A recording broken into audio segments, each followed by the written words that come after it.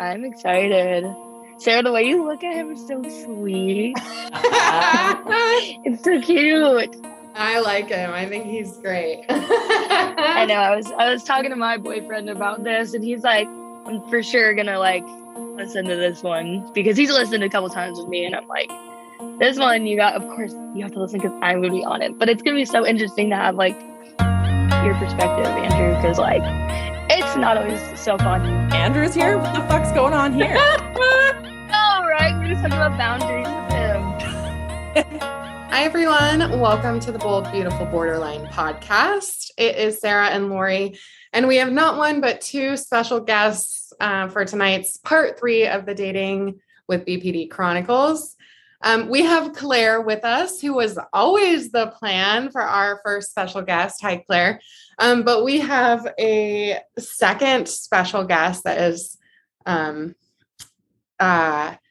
if you've listened all the way through, you saw me graduate from a situationship into a relationship thingy-mabobber into having a boyfriend. And my boyfriend is here with us. Hello. Woo! And this is a surprise to me. I came on and was like, oh my God, hello. So this is very exciting. Yeah, it was a surprise to me as well. I'm so excited because when I originally asked Sarah during Super Feelers, which if you're not going to Super Feelers, all of you listening should, because that's how I get to do this and it still doesn't feel real. But so thank you guys. But yeah, he's here. And I was like, DMing Sarah, I was like, so is he gonna be there? And I'm just so giggly about it. I'm so excited. You guys, if you could see the way they look at each other, it's the cutest damn thing. So I'm super excited to be here. Well, we're really excited to have you both here. Okay, guys, so this is a different episode because generally it's Lori and I, right? But today Claire is actually leading the show. Claire and Lori really are leading the show, and Andrew and I are going to take I'm going to take a back seat from hosting and just make myself a guest here. And I'm personally thinking this is part 3 and final of the Dating Chronicles because it gives me a lot of anxiety, but also because he's here. And I think that kind of wraps up nicely the Dating Chronicles. What do you think, Lori? It's cute. I like it a lot. Although I also know that we like to talk. So there may be part 3.5 if we talk for too long, but anyways, whatever, we'll figure that out. Okay, so Claire and Lori, take us away. So I think my first question obviously would be where we left off and just an update from that, because how are you doing and have you hit any bumps so far? Because it sounded before it's just super chill and you guys sound so just meshed well together. So I just want to know, has anything come up? Is it going good? It's going pretty well. I mean, it's still kind of a new relationship. So there's a lot of natural snags with that, but it's kind of the same as any other relationship in terms of it's just learning another person and learning how you mix with another person. But I think, we're navigating it, and on the whole, I think it's gone really well. Did you know about borderline personality disorder before this situationship thing? I had some prior knowledge. I took some psychology classes, but we didn't talk about it much in those. But I have a coworker who's really interested in psychology, and she would talk about it a bit. And I had just a little bit of context from that, but positive context or negative context? Yeah, I was gonna say, I'm sure the psychology classes didn't do that any justice. Yeah, I mean, like I said, in the classes specifically, we didn't talk about it much. But my coworker, will say, is not a fan. But also I kind of take her opinion with a grain of salt, to be frank. So, yeah, I mean, maybe not the most positive light, but that's true of, I find, most mental health situations, right? Where people only ever really talk about the negative stuff. And so for me, having clinical language is one thing, but having the experience of it is always something else entirely. So I try to keep an open mind. And we're thankful for that. Yes, thank you. Because it's so hard. I know for me, like I got my diagnosis in October of last year, and my boyfriend and I had already been together going on 5 years, and he knew nothing about that. He's pretty like sheltered, like his family in that way. So like I know for him that's like almost a good thing to like not know anything, but it can be really daunting, especially like the diagnosis like this, because it can sound scary, especially like when you go online and see what it says, and it's like all these accounts like saying, oh, I'm a survivor of a borderline abuse, whatever that even means, you know? So, I mean, on that note, what did you think when Sarah told you? And like, I don't remember, Sarah, how like far along you guys were like talking or dating. Did you tell him? I think it was around the time we decided to make it like official. Because you didn't wait very long, because I think you wanted to kind of be upfront about that. But I don't know. It wasn't exactly our first date either. It was definitely not our first date. It was after I was back from California. So like we'd been talking for a month, 6 weeks. I think probably like right around 2 months or so of like knowing each other. But yeah. And not to make you uncomfortable, Sarah, but I mean, Andrew, did you notice like maybe any symptoms before she told you? Or I want to say red flags, because that's a bad word. You know what I mean? also think, let's just say too, like, just like Lori said with Aaron in their episode, like there's nothing that you can say that's going to make me like mad at you or want to break up with you. I'll want to break up with you just because I want to break up with you because I have BPD. But like this episode, right? I'm the worst. Oh, yeah. Well, you are the worst. Yeah. But you like, I want you to feel empowered to answer honestly. Right. Yeah. No, I mean, I don't think I noticed anything particularly telling, maybe is the best word I can use for that. Yeah, I think also just having that up front and feeling like I could ask questions about it if I needed to, and all of that was also helpful. So like if I did come across anything, which again, I don't really remember doing, I feel like I had enough context to at least understand it. Yeah, I also think it's like the time in which we started dating is complicated because we're still in the middle of the pandemic. I had literally gotten divorced. My divorce was final 4 days after Andrew and I first started talking. So like I was still very much in the middle of divorce hell. And you were living in a van. So like you saw each other once and then you left for 2 weeks and then you broke your nose. Right. And then, so like, there was a lot of things that were like dysregulating. Sure. I was still passing Nova back and forth too. Yeah. So like, I think it would have, if I were him, it would have been easy if he had seen moments of strong emotional reaction to just blame it on circumstances. Right. And not. Well, and like not blame it on like, those were shitty ass circumstances, right?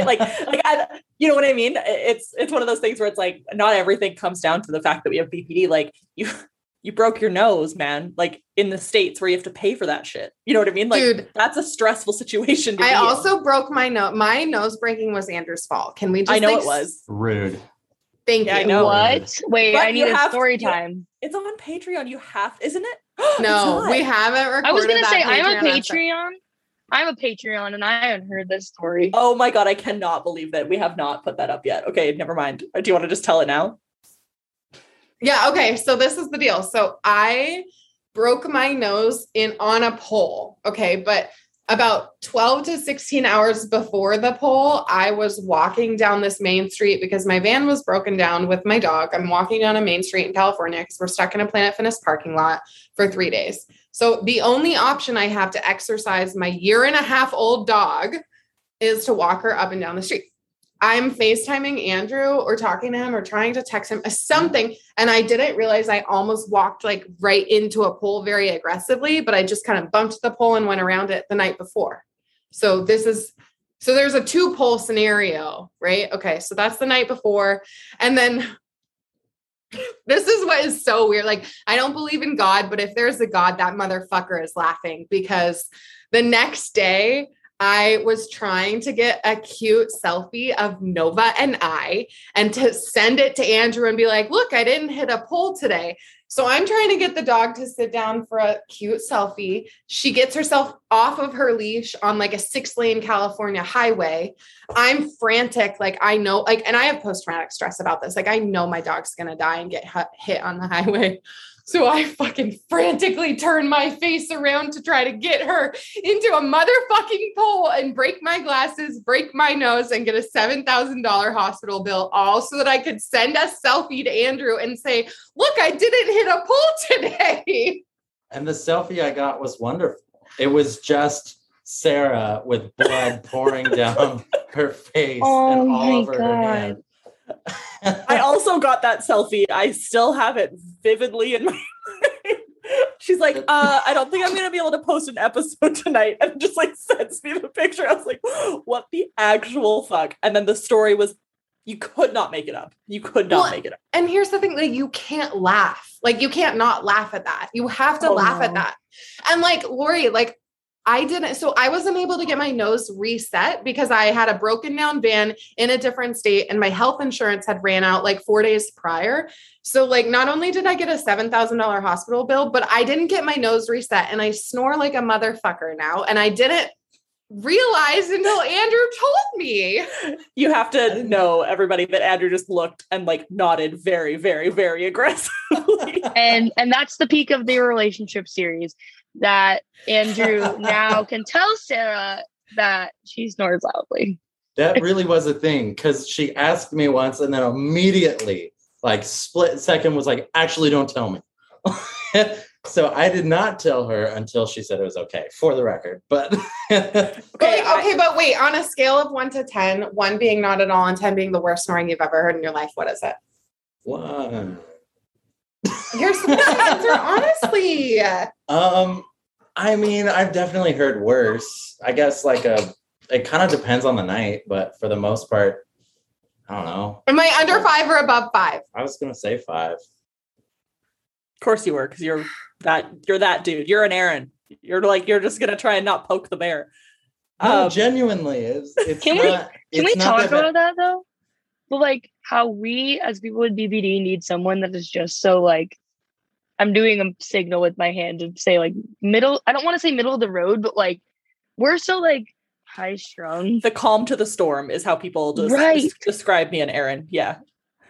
My boyfriend and I are like that too. Like, he is the polar opposite of me. Like, I'm over here, crying because I spilled my water on the ground when we were on a walk, and he's looking at me like there's more water. Like, I don't know. It feels like I'm drowning in my emotions, and he just like easily is just like, let's move on. And so I can sense that in Andrew, even though we've been talking for like 20 minutes now, but like, maybe you could talk about that more. Like what it's like how different are you guys in that sense? I mean, I guess it kind of depends on the issue. For the most part, I think I do tend to be the more subdued presence, I guess. I get some of that from my dad. He's just a quiet person. But I don't know. There are times when, I deal with my own depression and anxiety and such, and sometimes that gets a bit overwhelming. So I think we kind of take turns, even if I tend to be the more relaxed person. Is that fair? What'd you say? Yeah, I think, Andrew definitely has like a lot of anxiety, and it can be helpful for me to recognize that he has his own things and his own anxieties, because it makes me remember that I'm not the only person in this relationship going through something.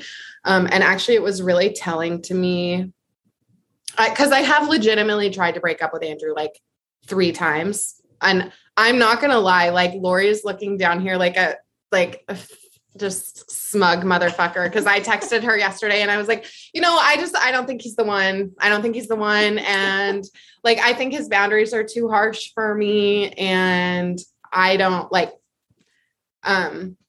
so anyway, but there was, so it would have been 30 times, Andrew. You're very welcome. And you owe me a coffee. No, just kidding. Done. I think there's probably been like a solid, like real 4 times. Yeah. I'm mostly joking. Like there's been a few where I was like, oh fuck, Sarah's about to make a really big mistake.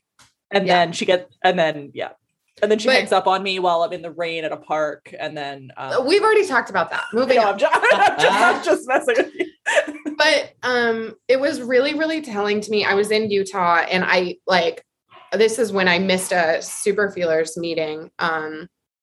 I really was breaking up with him. And he had this moment where he was like, when you do that, it makes me really sad. And I was like, and he said something similar to me the other day when he said, when you say this, it makes me feel like you're taking my agency away from me.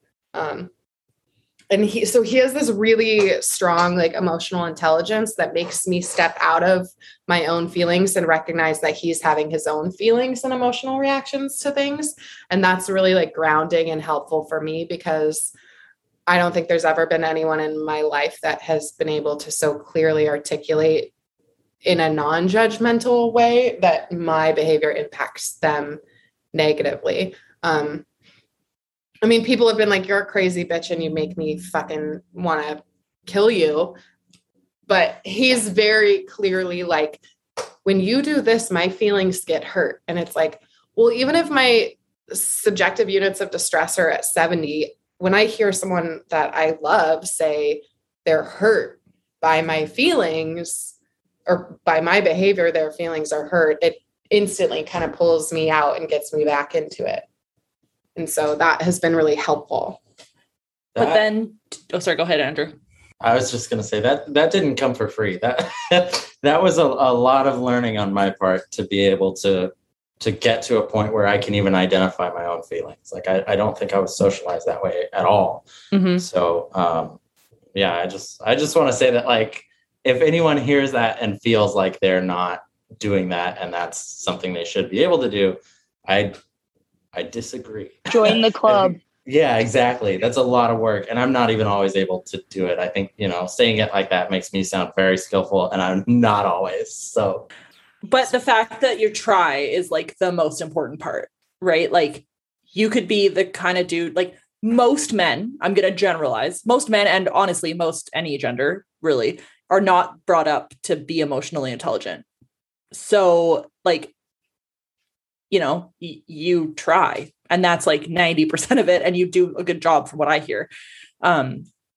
Even though sometimes like with any of us, it can be kind of an uphill battle of like, even if you're doing all the right things and saying all the right things, like we start to perceive them in a way that's not what you're getting at. I think not just you, I'm saying in general, like Aaron's the same way. And I'm sure Claire's boyfriend's the same way, but yeah. And I completely lost my train of thought, but I had a really good question. Okay, never mind. We'll skip it. Claire probably has a good question. I mean, I was just gonna like respond to that, Andrew, because like for me, so my boyfriend and I, we are just getting out of college. We are high school sweethearts, and like growing up, like my symptoms were so prevalent. I should have been diagnosed before 18, but stupid psychology community is like, no, personality disorders. Like I literally had a doctor look at me and go, I like you too much to give you that diagnosis. So like, I didn't get when they're vigorously shaking their head. Yeah. Like craziness. Right. So I had so many symptoms like displayed that I had my boyfriend over here stay with me this whole time. And I was like, how do you deal with my crazy? Like literally I am a nut job, like 25% of the time. Like there is a lot of times my emotions don't even make sense to me. And now that I'm like older and I'm in DBT and working on skills, like I'm more insightful into that time, but I'm still like struggling with that. So I guess, I mean, this was something I had for Sarah that might be hard to talk about, but I don't want to push you. But for me, like I struggle with favorite person. Now, I don't know if you guys have talked about that on the podcast a lot. So like, you want me to explain what that is? Yeah. Okay. Yeah, so we actually haven't really talked about it. So some favorite person, something like I really struggle with. I've gotten a lot better. But like favorite person, for anyone who doesn't know, in the BPD community tends to be like we cling to a certain person, and like it doesn't even have to be like love them. It doesn't even have to be somebody you're in a relationship with. Like right now, my boyfriend for a very long time was my favorite person. He is still like a very amazing person in my life, but currently he is not my favorite person. Like my favorite person is my best friend. And they dictate all your emotions. And like for me, it's just like I get upset if they're even upset about something that doesn't even affect me. So I mean, I don't know, Sarah, have you dealt with that with like any of your relationships, or even Andrew, like right now? Or, you know, like boundaries and stuff like that. Like it's super, super hard. At least for me, when I have a favorite person, like I just want to know what they're doing all the time. I want to be a part of everything they're doing. And like, I know that's not healthy, but it's so hard to not be like all or nothing. Cause yeah. So just curious. Yeah. This isn't even really something that Andrew and I have talked about. So I don't know if you've ever heard me mention this person. But I had a favorite person from 7th grade until I was 23. And Ashley and I were like best friends, inseparable. There's a lot of history, but my symptoms were running rampant through all of those years. And she had her first boyfriend. When we were 23, and that really led to the disassembling of our friendship. And I 150% take ownership of that. I haven't talked to her in years. I don't know what she's up to and what she's doing, but that was a really traumatic loss for me. And like it was the only childhood friendship that I had retained.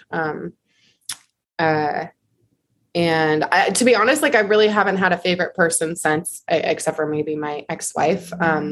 But I would say 100% without a doubt that this is an issue that I struggle with my dog.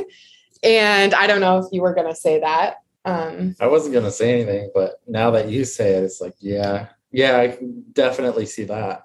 Yeah, Nova is my FP for sure. And it's really dysregulating to me when she doesn't want to like love me the way that I want her to love me, or when she is like tired and doesn't want to play with me the way that I want her to play with me. And sometimes she just makes me so fucking angry I can't even explain it. Like specifically or in the van when we're loading and unloading, that process is really hard for me. So I know people listening that are neurotypical might be like, what the actual fuck is this crazy bitch talking about? Because I know that sounds really, really weird, but Nova is totally my FP. No, my dog is too. That's like when you were talking, that's crazy. Like before we started talking earlier, you guys were talking about our dogs, and like that is so true. And now that you're talking about it, I'm like, God damn it, like it's a dog. Like, and that sounds so stupid, but like when my dog doesn't, like when my dog goes to my grandma instead of me, I remember it was like 2 weeks ago. And I had a horrible day at work. I get home and he goes over to my grandma and doesn't want to come say hi to me. So I just immediately start like, I was like, well, fine, I won't feed you. And then I go downstairs and I start crying because it's like, it's so silly. And like, you know, having a favorite person is like the worst thing ever. And it's ironically actually same thing with me, Sarah. I lost the best friend to having a favorite person because like I felt like I just became too much and then I just overbeared. And like in relationships, I know like that's like been my biggest fear with my boyfriend now. I mean, we are together for a very long time, but I am always still like second guessing myself sometimes, be like, am I oversharing? Am I saying I'm struggling too much all the time? And then I'm being a burden and like, and Sure. then I end up making myself like circle down into this despair where I'm asking all the time. I don't know if you guys do this, but oh my God, I'm always asking him, are you mad at me? What's wrong? Do you love me? Can you make me? Yeah, can you help me? Yeah. Like, I bet, does Sarah do that to you, Andrew? All the time. Yeah. I would like to say though that compared to past relationships, it's like a fifth. Could you imagine me doing it 5 times more than I do? It would, I feel bad for people that have dated me in the past because truly like, I'm like in the healthiest, best place of my life with this, but. Well, and like, it's something Aaron and I've had to work on. Like in counseling, we have a boundary set up where if I say like, do you love me? He'll be like, you already know the answer to that, instead of answer the question. Because Sarah and I talked about this. I know. Because I would like, my counselor was like, you have like OCD type tendencies. And that every time you ask, do you love me? And he says, yes, then that regulates your anxiety, which then makes you want to ask it again, which goes in the circle. I don't know a ton about OCD, but the way she was describing it was brilliant. And so him not answering, it was the way to break that cycle. Sure. So sometimes he'll answer, obviously, because he's not a dick, but Right. like, he's not going to answer it if I ask him 5 times in one evening. Cause he's like, dude, I'm marrying you. Like, yeah, I love you. I don't know. Well, maybe it's a little bit different because Andrew and I are very new to this.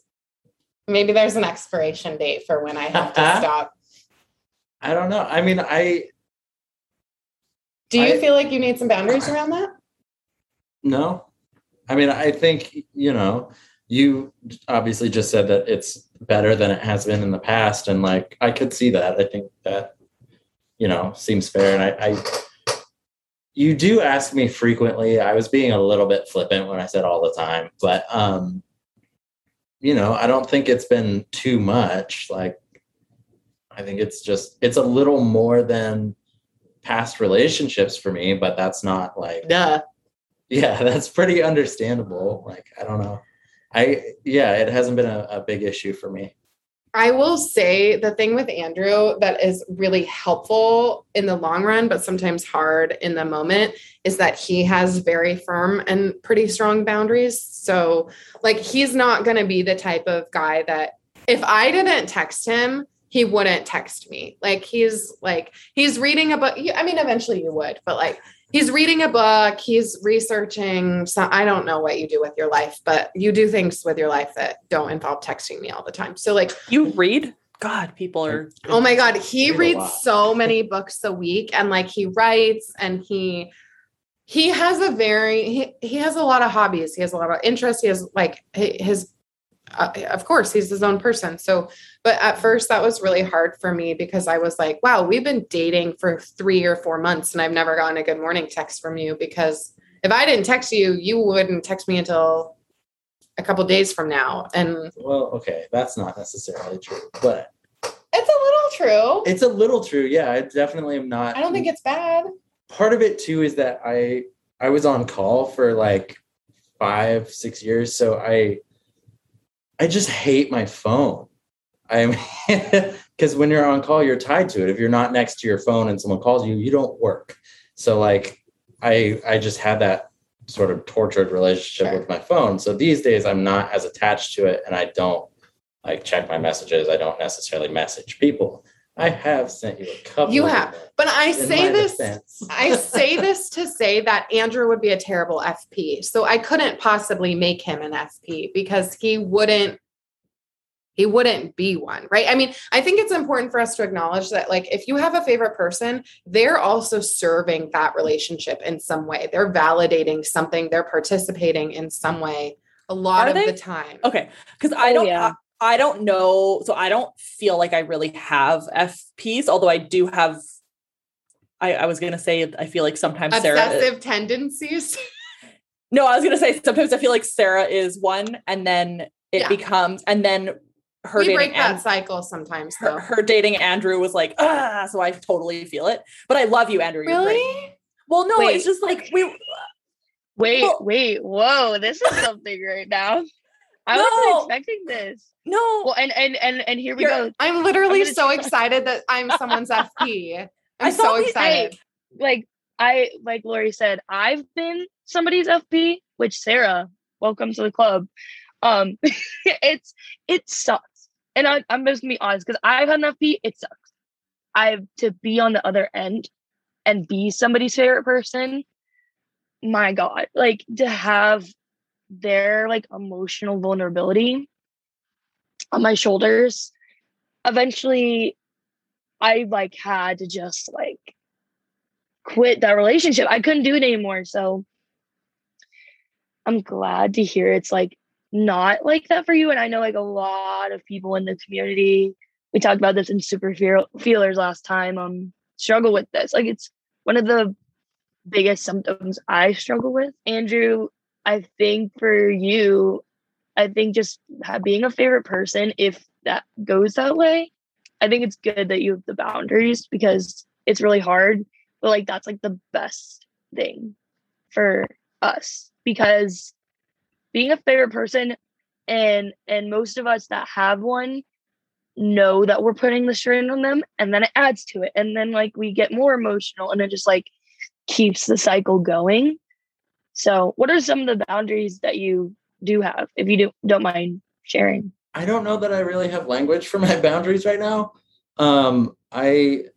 I don't always know what they are until we kind of come up against them. And then I'm like, no, I don't want to talk about that. I think sometimes it's just things where I feel like my life and my story kind of crosses over a little too much with someone else's, and I don't want to tell their story. I think that's a big one for me. But beyond that, I think I know them when I feel them, but I don't necessarily know how to describe them. And I can say that, like, I'm at a place where I really trust him to say, like, if I need space, I'll ask for space. Because we do spend a lot of time together, especially because of the heat lately in Portland. Like, I can't safely live in my van with my dog right now. And so I've been hanging out at his apartment a lot. And in the beginning of our relationship, I was like, every 2 days, I need to not see you for a couple days. And we've gone, I think now we've probably gone at least a week every day hanging out or staying the night together or something like that. So I used to really worry about if he felt like I was overstaying my welcome, and if he wanted me to leave, and what would it mean if he asked me to leave? Would that mean that he doesn't want to be with me anymore? Right? Like, it just, this cycle, of course, just would go and go and go. And now I'm just like, I've seen this guy put up boundaries with me. Most of the time they go okay. So I trust that he will use his words when he needs to. And the only thing that really pisses me off is, like, I hate it when he doesn't want to tell me things about his past. I have what feels to me like a significant trauma history. And like, it's hard for people with really significant trauma histories to differentiate their identity from their trauma. And so because my trauma feels like so much a part of my identity, I talk and think about the past a lot. And so that's a way that I bond with people, is like, does your past look like mine? How has your past impacted you? And he doesn't want to talk about or share his past the same way that I do. And it feels to me, even though I know it's not true, that if he loved me, then he would share that part of him with me. And so I've been coming up against that a lot. And we've been having to kind of navigate that of like, my head says if he loved me, he would tell me these things, when really that's not true. It's not really about her. It's about me and my healing and, where I am in my life. And I think sometimes it's hard sometimes to understand when something is not about you. I feel that too. I'm speaking more generally, not just talking about you specifically, Sarah. So I get that, but sometimes I just need that space. I also think like there's this gender difference too of, this is my first boyfriend. Like, let's just put that out there. Like, cis man, male parts, male hormones, like, I've never done this as an adult, so I don't know what normal is, and I'm figuring it out as I go. And historically, my experience with dating women is that they've wanted to bond more emotionally than it feels like he wants to or is able to. And so I'm just figuring out like how I relate as well.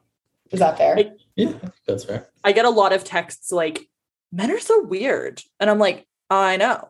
And then she like explains something and I'm like, I know. Men are just weird. Like, like I don't know what to tell you. Like, they're so different. I love them in their parts. Don't get me wrong. But like, they're strange people. Well, and again, hate to reiterate gender stereotypes because fuck that. But there is like the way that our society has raised men to be is to be more stoic, to hold your cards close to your chest. Because if you give it all away, it sucks to be vulnerable because somebody will take you down. And like, that's a hard thing to unlearn, especially if you don't know it. So as women and as people with trauma and BPD, that feels like a personal attack. When someone doesn't want to emotionally connect with you, it feels like they don't trust you, they don't care about you. And I know that's in the past has ruined things for me because I freak out and I'm like, well, fuck you and leave me alone. And I don't want to talk to you then if you don't care about me enough. And then it becomes about me. And that's something I struggle with. It's just not make it about me. And it's like, no, this is a 2-person thing. And that's why, like, on the earlier parts of the relationship series, when you guys like talk about the other person and how it affects them, it's just like, it's so insightful to hear now from Andrew's perspective, because I think with BPD, we always talk about we're very empathetic. We see the emotions in people before they even do. But at the end of the day, the hardest thing for me has been to realize I can be pretty damn selfish. And I don't mean to be. And I realized immediately after I have an episode. But it's like reminding myself that it's a 2-way street and that it takes time. And no, it's not normal for someone to say, I love you after 3 days of knowing them, even though I so badly want to say it to them and I want them to like validate me. But I'm not sure where I'm going with this, but you guys know what I mean. But just talking about how it's not just me in the relationship, and that realizing that was almost soul crushing at first. The way you described it is so apt. And like the really hard part, I think, for me is like, because it kind of comes off as the like manipulation stereotype, I find. And like, I don't agree with the manipulation stereotype. Like we've talked about this a million times, like it's about unmet needs. But then like, sometimes I have that internal self-stigma and I go like, oh my God, am I actually like that? And at the end of the day, like, no, sometimes you just need to like have things to be about you because you're trying to survive. Right. Like but the self-stigma is huge. And I think that the external stigma from other people is really big too, right? Because of that manipulation stereotype. That is bullshit. It is bullshit. What stereotypes did you hear about, Andrew, if any? Or like, did you research BPD at all? That is like one of the hardest things to do when I told my family, and all they want to do is like go look up the disorder. And then they come back to me and they're like, are you sure? Like, you're not that crazy. And I'm like, it's not what you think it is. Yeah, I mean, I didn't do much of my own research. I think part of it for me, I feel like I might have mentioned this earlier, but like the difference between, more clinical description and more experiential understanding. And like, for me, having terminology for understanding something is important, but it only goes so far. And so like, if I knew that I wanted to know this person and I was invested in this relationship, and that, diagnosis or no, I was here for a while. So to me, it was more just like, is that what I need right now? Or do I need to just learn Sarah and learn, how to be in this relationship and not worry about how other people classify it? So Mm-hmm. yeah. I also think it's really important to note that, like, I mean, we laugh about the fact that I've tried to break up with him 4 or 5 times or whatever, but that's just going to be a part of this reality in this dating scenario of, like, it's not going to be the first or the last time that I try to break up with you. But like in 5 months, I don't feel like I've yelled at you. I think maybe I've raised my voice like 2 or 3 times. I've never called him a name. I've never self-harmed in front of him. I've never thrown any of his items. Like I'm at a point in my recovery where I'm able to be pretty effective in our relationship when I'm having a strong emotional reaction. So I don't think that it's the kind of scary stereotype that people think about. Like, that's not how I view myself in this relationship. Yeah, I think that's fair. I think some of it probably also comes down to like how I react. Like this last fight we had was a little worse. Do we think that's a fight? It's a fight. Fight is the best way I have to We had a describe fight. it. We've had our first fight. Yeah. We had our first fight. But part of it was just like, it had been a hard week for both of us and we were exhausted, and like Sarah was dysregulated and I was a little dysregulated myself, and I had to cope differently. And I think neither of us were really ready for that. And it blew up a little more than it has in the past. But I'd also like to point out, on the scale of BPD blowups, this was a -3. Like, and on the 0 to 10 BPD blow-up scale, we're not even there. Like this, right. I think That's this is what amazing. it's like when normal people fight, to be honest with you. Closer, yeah. Oh, close. The shade of it all. Let's make that the 15-second Instagram clip. Closer. But I also want to say, like fighting is also normal, right? Like, Yes. Yes. so it's not like, oh, Sarah's fighting because she has BPD. Like, no, relationships have arguments. Like, Exactly. that's real life. I mean, oh my God, I'm season 10 into Grey's Anatomy right now. I'm doing a little bit of and like they fight all the freaking time. I'm like, is that normal? I don't think that's normal. But anyways, they also sleep with a lot of people and they don't get STDs or pregnant. So I'm not quite sure. Yeah, but that's a lie. But Not like, from personal experience, surprisingly. fighting is normal to a certain Right. extent, as long as it's healthy, because otherwise you're not getting things out necessarily.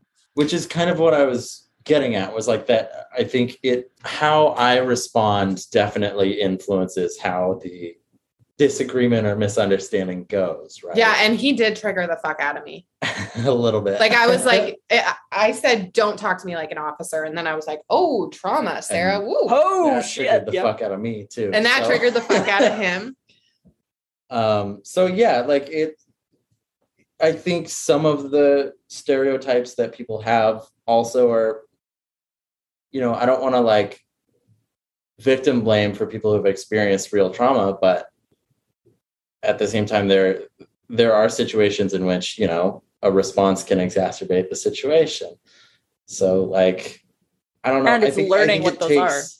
Exactly. Like it takes skills on both sides, I think is what I'm trying to say. Totally. Well, and like, I want to acknowledge too, like, I knew that I was getting at a place where I was like, I've been by you too much. I've been by dogs too much. I haven't done X, Y, and Z that I need to do to take care of me. And literally 24 hours in my van out in the woods. And I'm like, good, Gucci, back to normal. Do we still say Gucci? I don't know. But like baseline, You know what we do say though? I think I know this person who's like really wise, and she says like, Sarah, just wait 24 hours and you won't make terrible decisions. And then I didn't break up with him. You almost. Uh-oh. But you literally, you know full freaking well that I'm going to edit this and I'm going to cut out that 30 seconds of you saying, and then I waited 24 hours and then I felt better. And I'm just going to have that be like something I send you. Well, no, but you know what though, Lori, is this is the cool part. I don't even think it was 24 hours, right? It was, I needed a 2-mile run. I needed a nap. And then I needed to say to him, I needed you to tell me that you don't have doubts. And then when he was able to explain, I can't say that because of this. That's about me, not about you. And I was like, okay, I'm a reasonable person. That makes sense to me. I needed you to say that to me. Right. And it's like navigating all of those pieces, because being human is messy. Being a human with a significant trauma history and a personality disorder is pretty messy. And then adding in like the mess of someone else, it's complicated stuff. Totally. But the only way we figure it out is by practicing. And having those conversations and being like, hey, you didn't give me what I need. Right. Like one thing that my dad has taught me from like a young age is like, nobody can read your mind. Right. So like, you might think that, oh, well, they should have known that I said that. The minute you say that, it's like, no. You need to tell them that that's what you felt, or that's what you needed or whatever. Right. So, and you did that. Not that I read the screenshots, but you definitely did that. Oh my God. How many screenshots do you have of Andrew and I? I don't even know. Should I look? Not You that should many. post them on the Patreon. I should. So many. Can I just say? Yeah, go for it. Say I am so like, Andrew's talking like, I'm using skills, and I'm like, that's amazing. Do you talk about DBT with him, or like skills with him? He's definitely seen me use quite a few skills. Yeah, I use the tip skill a lot. So like even the other day, I was me like, too. This week, I literally said to him like, "Can you please go get me an ice cube?" So I use tip a lot. What else do I use? You just use accepts when you went on your run and stuff. Mm-hmm. I don't know. I don't have the same language for this that you do. I just like. I definitely fact check a lot. I don't know that I engage him in the fact checking process, but sometimes I say it out loud. But we have developed a COPA head plan for the dog park. If the dog gets, what's the issue? If the dog gets attacked, Andrew is the most invalidating person of all time, because he'll be like, it's fine. They're fine. It's fine. And I'm like, when you tell me it's fine, that does not work for me. Okay. And he's like, but I'm telling myself it's fine. And I'm like, well, that's fine, but stop doing that, because it's not fine. Anyways, so in the car, we had to be like, so next time someone gets close to Nova, I need you to not tell me it's fine. Okay. That's what this is called. This is called a COPA head plan, yada, yada. And we haven't had a fight about that since. I love that me and Sarah have the same triggers about our dogs, because nobody understands that trigger and they think it's so silly. Like, don't mess with my dog. Like, the amount of times I got triggered at the dog park because this one lady would not take her dog and then just kept coming up and biting my then 5-month-old puppy. And the scream match I had with this lady, total Karen. I was like, where I think she even like had a Trump hat or something like that. I was like, okay. You need to go home and not let your dog bite my dog. And I would just like, I unleashed on her. So I love that you have that. I need to COPA head plan with the dog park. That's funny. That sounds like the next Super Feelers Club. The answer is eight screenshots in 5 months. That is not very many. I will have you know that we have way more than 8 screenshots between the two of us of all of the lovely messages that our listeners send us.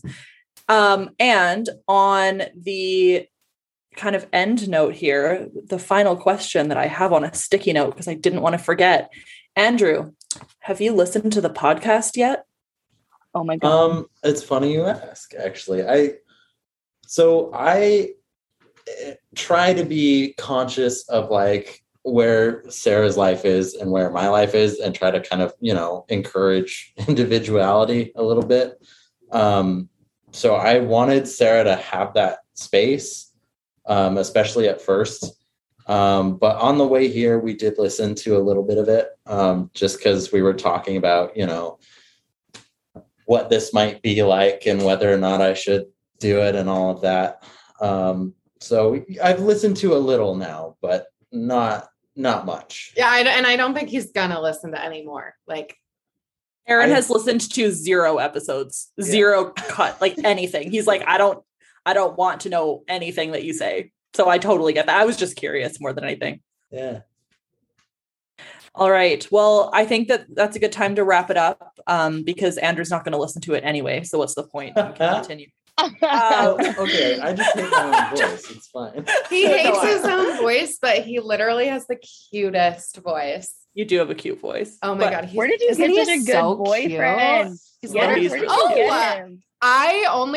so we met online and I only responded because he extended the match and he doesn't remember extending the match, but I know he extended the match because that's the only reason I responded, because you can't not message someone if they extend the match. But I had like 600 matches. How am I supposed to like keep up? So anyways. Just like subtle flex there from Sarah. I had like 600 matches. So like, you better not. No, that's how, okay. Well, let's just acknowledge that's how like drunk and not doing well I was, that I had 600 matches. I'm yeah. Too relatable. It's been a long time since I've been on Tinder. Did you have 600 matches? Wait. I mean, not even close, but no, like, he's a man. The idea of having more matches because I was like drunk and in a bad place. Like, yeah, that's relatable. Were you drunk when you matched on me? No. That was a BP. Oh my question. God. We need That to was- cut. That was. I have one more question, and it's a yes or no question. Sarah, do you think about going back on your medication? I'm on it. I couldn't. There you go. Yeah. I mean, every once in a while I miss it, but there's absolutely no way I could not take 150 milligrams of Zoloft and be in a relationship. In fact, I'm seeing my psychiatrist on Monday. I think that there's an opportunity for some med adjustments. Zoloft maxes. Sarah Quill. Zoloft maxes out at 200. So I don't know what we're gonna do, but my therapist wants to look at a potential med change because I am just more depressed than normal. So we'll see. But in terms of like emotional reactivity and stuff, I'm pretty close to baseline. That was the one question I really wanted to ask because it carried over and I thought I was so smart and I forgot to ask it the entire time. That's very ADHD of me. Okay. Now we can end, Lori. Awesome. Well, thank you so much, Claire and Andrew, for coming on the podcast. It's super awesome to have you. As Claire said, if you don't come to Super Feelers, you're missing out on super awesome people like Claire and everybody else that goes. Yeah. Thank you, babe, for joining us. It was a treat and a half to have you here. So really appreciate your vulnerability. It was my pleasure. Hi, friends. Thank you so much for listening to this episode of the Bold, Beautiful Borderline podcast. Lori and I are so grateful that you're here with us on this journey, and we can't wait to dive into more topics in the future with you, all about borderline, and even have some more fun and exciting guests to join us on the podcast. If you really enjoyed this episode, we would love if you would rate, review, and subscribe to the podcast wherever you listen. We would also love to see you interact with us on social media and on our Patreon page. The links to that are included in the show notes, so check us out there. We would be incredibly honored to get to know you all as you get to know us and our recovery stories. We love you, and we'll see you next time.